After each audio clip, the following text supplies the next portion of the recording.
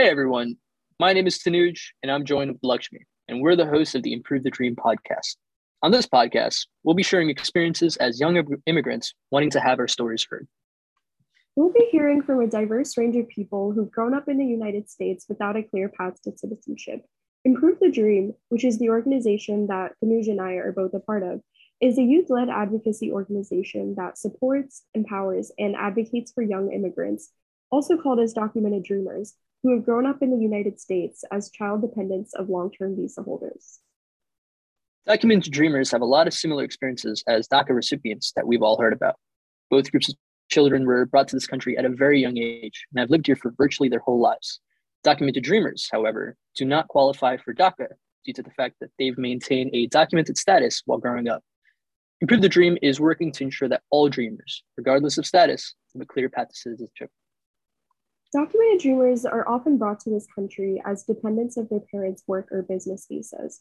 Due to green card backlogs that are caused by per country caps, many children like Tanuj and I were brought here from India, but we age out of our dependent status, which means we essentially can't stay on that status after we turn 21 if our parents don't get our green card, if our parents don't get their green cards by then. Similarly, a lot of other dreamers were brought here as dependents on their parents' business visas, which actually have no path to citizenship at all, and those children face a similar fee as Tanuj and I.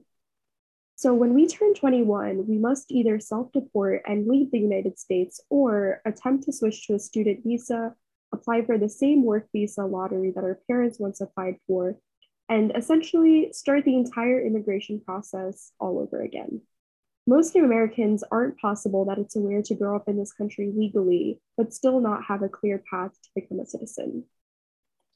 I know personally that growing up in the US without a clear path was a struggle.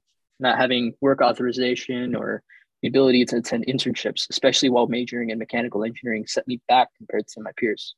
Aging out in college and transitioning between the H-4 visa that I was originally on and the F-1 student I had to transfer to was a complex process, and one that I'm actually still going through. That's why I'm so glad to have found Improve the Dream and this amazing group of people that have come together to make change.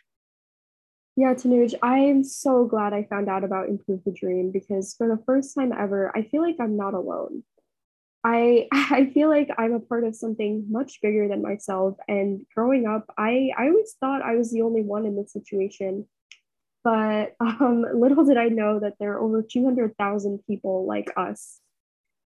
I feel the same way. And while not only has Improve the Dream connected me with this community, it's also shown me that there is hope for the future. Never would I have thought that I would join calls with congressional staff to get my story heard. So many people have come together to advocate for real change that will affect so many lives.